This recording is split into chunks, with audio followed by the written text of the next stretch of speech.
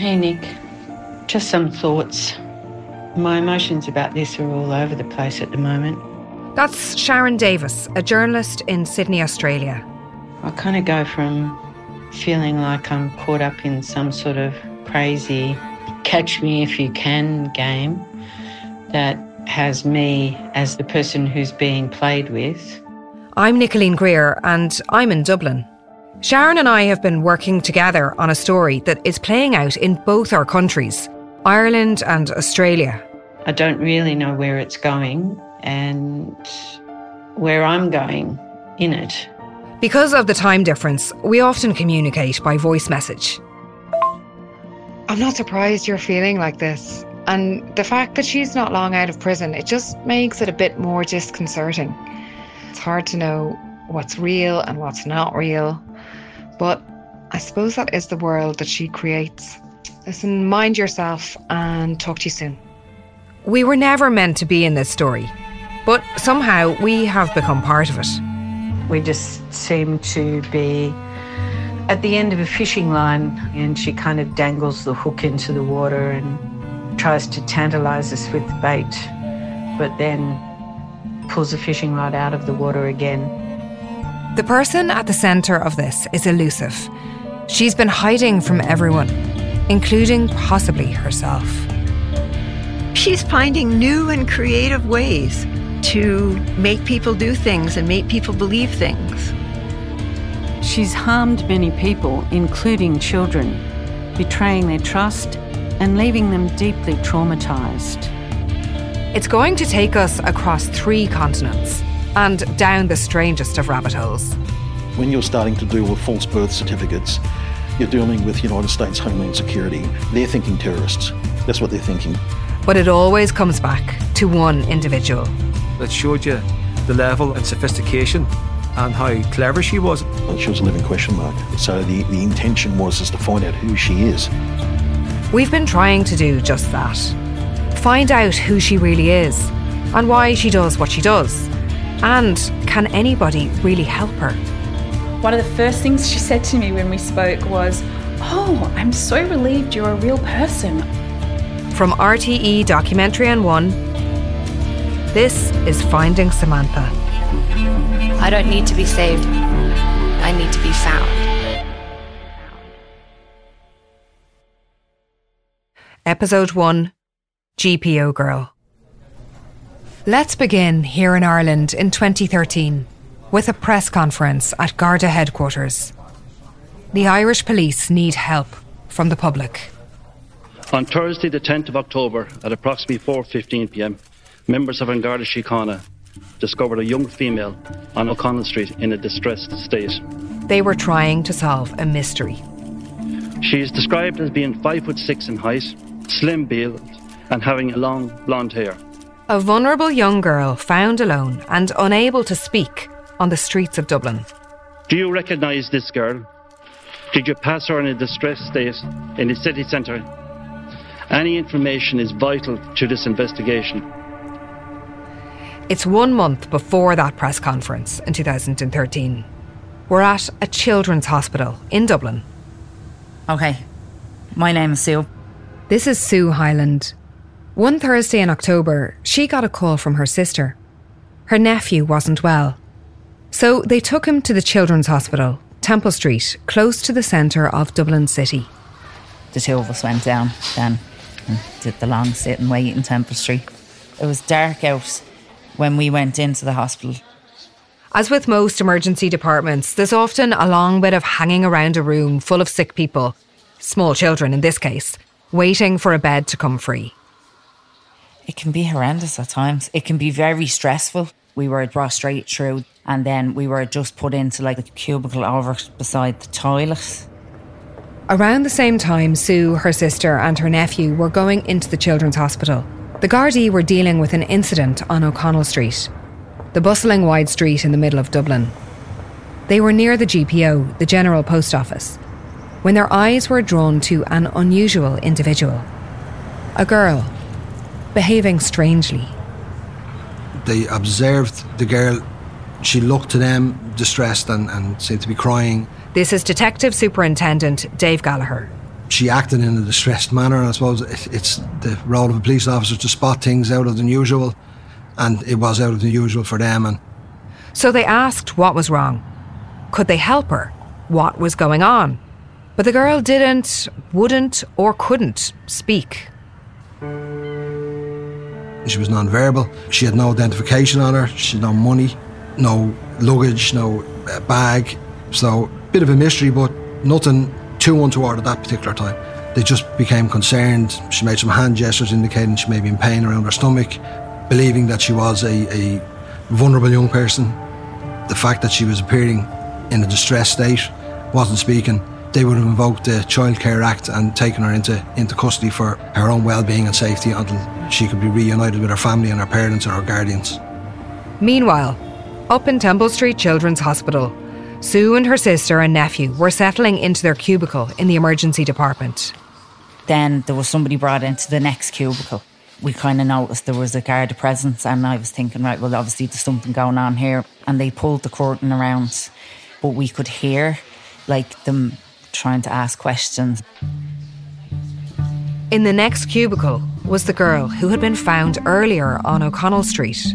So at the beginning it was, she won't speak. We kind of heard disorientated at the GPO, and we were kind of going, oh God, the poor child. There was 2 guards in with her, and then the detective and a female. They were asking her a lot more questions than the first people that were with her. The Gardaí who found her had brought her to a local police station, but they quickly realised the best place for her to be checked out was at the Children's Hospital. That's where Detective Superintendent Dave Gallagher first met this mysterious girl. What I saw was a young female, anywhere in my view from 14 to 18, 19. She was examined for health concerns and that. She seemed to be in good health, albeit a little thin for her age, a little bit emaciated. She had braces, so at some point she'd got some orthodontic work done. Welfare was at the forefront of what we were trying to achieve. Identify her reunited with her family or her guardians, and then if there was a crime then, to investigate that then as well. In some ways, there was nothing that unusual about her. But the way that she was behaving had people worried. She appeared pleasant, but didn't communicate, didn't want to speak, no eye contact. She kept the hair down over her face. In the next cubicle, Sue and her sister could overhear what was going on. I was kind of going, can you hear what's happening in there? And my sister was like, yes, stop. I could hear all the kind of the whispering chats from the guards. And what kind of questions were they asking you? How did you get here? Were you on a plane? Were you on a bus? And then I think they had some of the nurses who would have had different languages coming in. And I think they were trying to say stuff in their own language, whatever it was, to see if that was the case. But they were getting nothing out of her at all. But yeah, they were asking her, has anything bad happened? But you didn't hear her voice at all? No, not at all. It was absolute silence. As far as I remember, she nodded and the guard said, right, okay, so at least we know she's saying something kind of did happen to her. As the night went on, they kept asking her the questions over and over and over again. And then at one point, I think the female guard was going out for a cigarette, and I think her eyes may have lit up or something, because the guard turned around and said to her, do you smoke? I don't know whether she shook her head or something, but the guard was like, no. I remember the male guard walking out going, she's very young to be smoking, isn't she? All evening they were asking her questions, and they were, in fairness, they were bringing her in food and drinks and juice, and she ate whatever she was given. So they were kind of thinking, oh well, that's kind of good.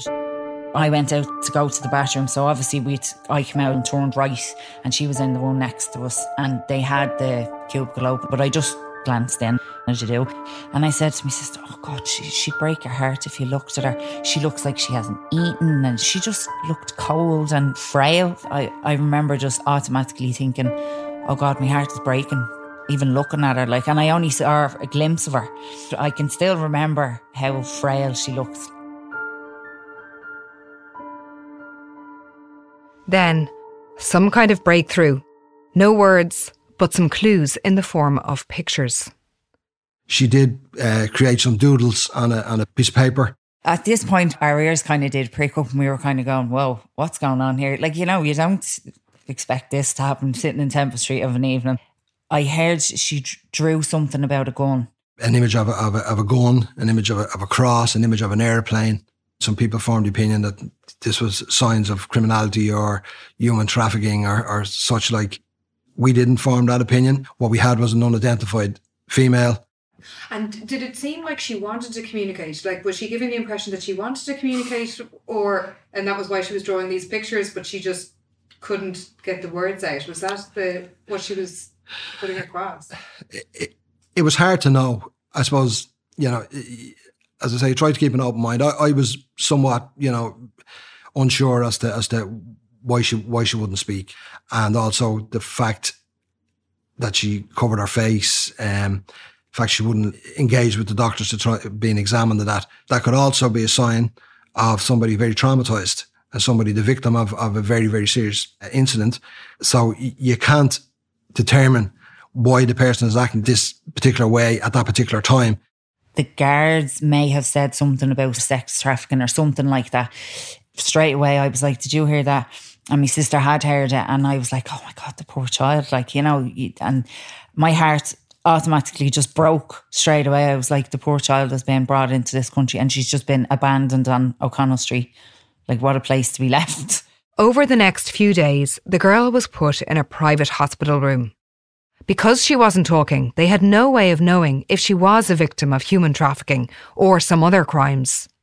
She would recoil from any physical sort of interaction. So, I mean, you don't want to forcibly engage in that at that point because there may be a reason behind not willing to cooperate or that. So you have to be careful not to re-victimise people if they are a victim of a serious crime. With the concern that she might have been brought into the country by criminals, the room was guarded by police at all times. The fear was that this young girl was a victim of sexual exploitation. So a female liaison officer was assigned and a legal guardian was appointed to look after her interests. Sue Hyland's nephew recovered and they all went home. But Sue couldn't shake off the feeling of unease she had after seeing this young girl at the hospital. We were there probably till about 11:30 that night. When I came home, my dad, he was only in from work. I said, Dad, wait, and I'll tell you what's after happening. Like, my heart is broken. Like, I want to go back down. And he said, Sue, they're not going to let you back down. And I was like, no, but I feel like I just want to go in and say to her, like, do you need underwear or do you need like pajamas or anything like that? Because she just looked like she needed to be cared for. I went to bed and I didn't sleep a wink. Not a wink. And I remember posting like a Facebook post, as you did back in the day, about this poor child, and she was sex trafficked into this country, and like, God love her. And this was a mad hour of the night, like, because I couldn't sleep. I could not get around my head. The authorities were pouring resources into looking after her and trying to figure out who she was and what had happened. But they needed to protect her, so they didn't release much information about her. But the story brought the subject of human trafficking and sexual exploitation into the spotlight. This week there were reports that a teenage girl was found wandering in a dazed state on O'Connell Street in Dublin. It draws attention to the issue of trafficking, in particular the concern of children being trafficked. It's a business which makes criminal gangs all over Europe around €25 billion each year. Denise Charlton is Chief Executive of the Immigrant Council. How big an issue is it at the moment? 50% of child trafficking victims were into the sex trade. So people are very concerned that traffickers and pimps are really getting a foothold and generating a lot of cash for organised crime. We don't know if that young girl was trafficked, but there are indications that she may have been. It is really highlighting the fact that kids are being raped and exploited in a sex trade for organised crime in Ireland. Was this girl one of those children? Was there someone else controlling her? A formal investigation was launched under Detective Superintendent Dave Gallagher. It was called Operation Shepherd. You interview people on the street, your CCTV trawl to see can we locate where she came from. We checked the recent deaths in Ireland as well to see maybe if there had been a parent had deceased and she was left unattended, so we checked that. It became a very extensive investigation. The guards set up an incident room staffed by about 15 detectives. They all became very involved. You know, you're looking out potentially for the welfare of a young female. So we all have families, we all have brothers, sisters, children. So people do get personally invested in it. And people are willing to go that extra above and beyond and work those long hours that we all worked those couple of weeks. So they began looking anywhere they could think of for clues. We checked hotels, B&Bs, guest houses, left luggage and storage facilities around the city centre. Then we said, well, you know, maybe she had left in bags or left in coats in a place in town because she had no property with her. Couldn't find any of those. Then Airport Police and the Dublin Port Authority.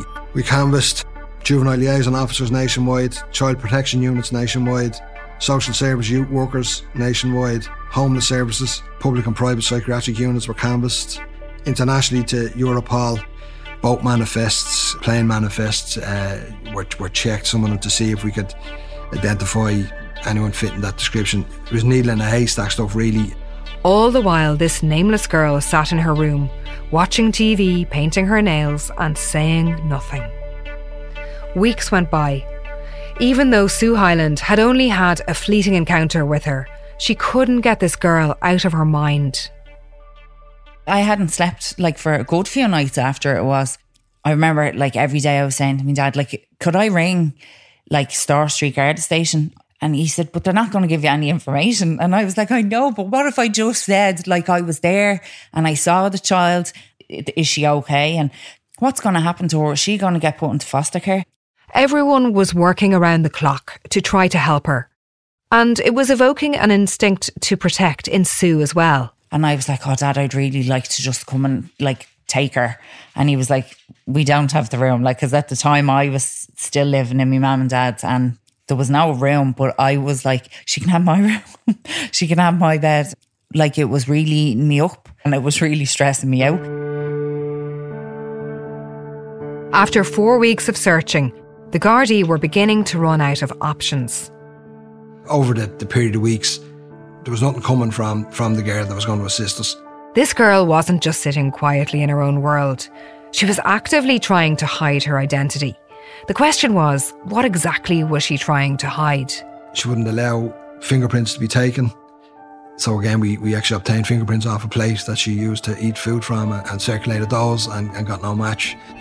We done some forensic tests on the clothing and stuff that she was wearing to see if there's any evidence of any sexual assault or anything like that. Again, negative. We were hitting a brick wall on all avenues. She wouldn't let her photograph be taken, but eventually they managed to take a grainy profile picture of her. In the photo, her blonde hair is pulled back in a bun. She looks straight ahead with a blank expression and a finger in her mouth. That photograph was taken with an element of subterfuge, as in while she was being brought from one room to another room, and it was the best quality photograph we could get at the time. That photograph was sent to Interpol. No match. Despite the modern policing trends and the interactions that they have with law enforcement across the globe. That's Stephen Breen, crime editor with the Irish Sun newspaper. No one could still identify this young woman, and no one had come forward to identify her. What if the Gardaí now released that photograph of this girl to the general public? A very unusual step in the investigation of a young, vulnerable person. The hope was, when her photograph was published, someone will come forward, someone will know who she is, and someone, hopefully, at the time the guards were saying her family will come forward and then tell the guards who she was. There's legal requirements there before you can publish photographs of children that have to be gone through. Her privacy is invaded there then, and if a person is a victim, the photograph is out there forever. Dave Gallagher says they had no choice but to apply to the High Court for permission to have the photo released to the general public. It was probably something that we were going to have to do if we couldn't identify her within a reasonable period of time. They needed, at that time, the High Court's permission to publicly identify this girl using the photograph that they took. It was the first time that I would have been aware of that sort of application, have to make one of those applications, and it's quite unusual. I personally don't know of many that would be made without consent. I think it was the 31st of October 2013 when the guards went to the High Court because they had exhausted every avenue, and they brought the current status of their investigation at that time to the High Court. In advance of it, you know, we did make her aware that we were going to do this. She did become quite uncomfortable. You just knew that she wasn't happy with this, shaking her head and just sort of indicating as if to say no. This was now a big news story in Ireland. Who was this GPO girl, as the papers dubbed her? This possible victim of sex trafficking who hadn't said a word to anyone for weeks on end. Gardaí have asked the High Court to allow them to release a picture of a teenage girl found in the capital 3 weeks ago. Gardaí say they've exhausted every avenue in their attempt to identify her. They told the court today that more than 80 angles had been followed up to try to establish her identity. They believed criminal offences had been committed, but they had no way of knowing who the girl was, and the only avenue left to them was to release a photograph. Permission was given, and that press conference was organised at Garda headquarters. Do you recognise this girl? Do you have any interactions with her? Did you pass her in a distressed state in the city centre in and around the 10th of October 2013? Any information is vital to this investigation and to the welfare of the child. I thought it was such an unusual moment and something that I'd never seen before. Like the guards or any law enforcement agency, you know, very rarely would go to the media with a photograph of a child.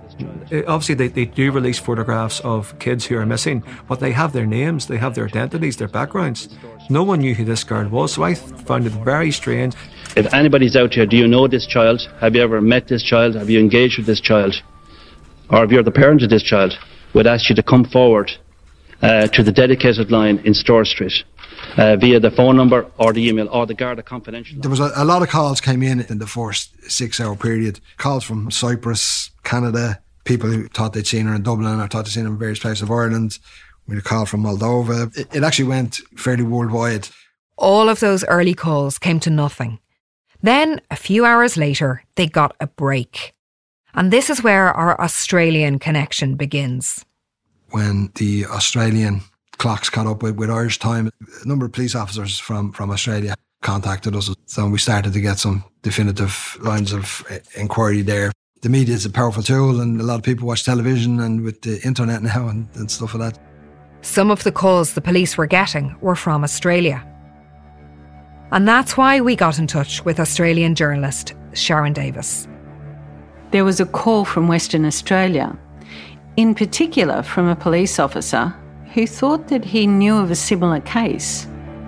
And that hunch turned out to be right. The call that was to give the definitive answer came not from Australia, but from much nearer. After 2,000 hours of police work and so much care and attention from many state agencies, all at a combined cost to Ireland of around €350,000, the identity of the mystery girl was finally revealed. We had some contact in Ireland through the extended family that were living in Ireland who recognised the photograph and made contact through their local Garda station. And they got a name, Samantha. Samantha as a party. Samantha as a party. Samantha as a party.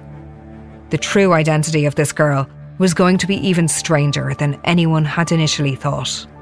Her identity was a mystery until Irish police released a photograph overnight, and the Australian Federal Police have confirmed that they have now received a formal request for assistance from Irish authorities. She was not a vulnerable teenage victim of sex trafficking. She was an Australian woman who'd travelled to visit members of her family living in Ireland. The whole thing had been a bizarre charade and a serious violation of the instinct to protect someone whom everybody believed was a vulnerable young person. But her behaviour in Ireland was not the first time she had deceived people. Far from it, in fact. Samantha as a party has spent the last 16 years mostly pretending to be someone she's not. Over the last 2 years, our research into Samantha has taken us deep into a dark web, where we've discovered more than 100 different aliases she's created.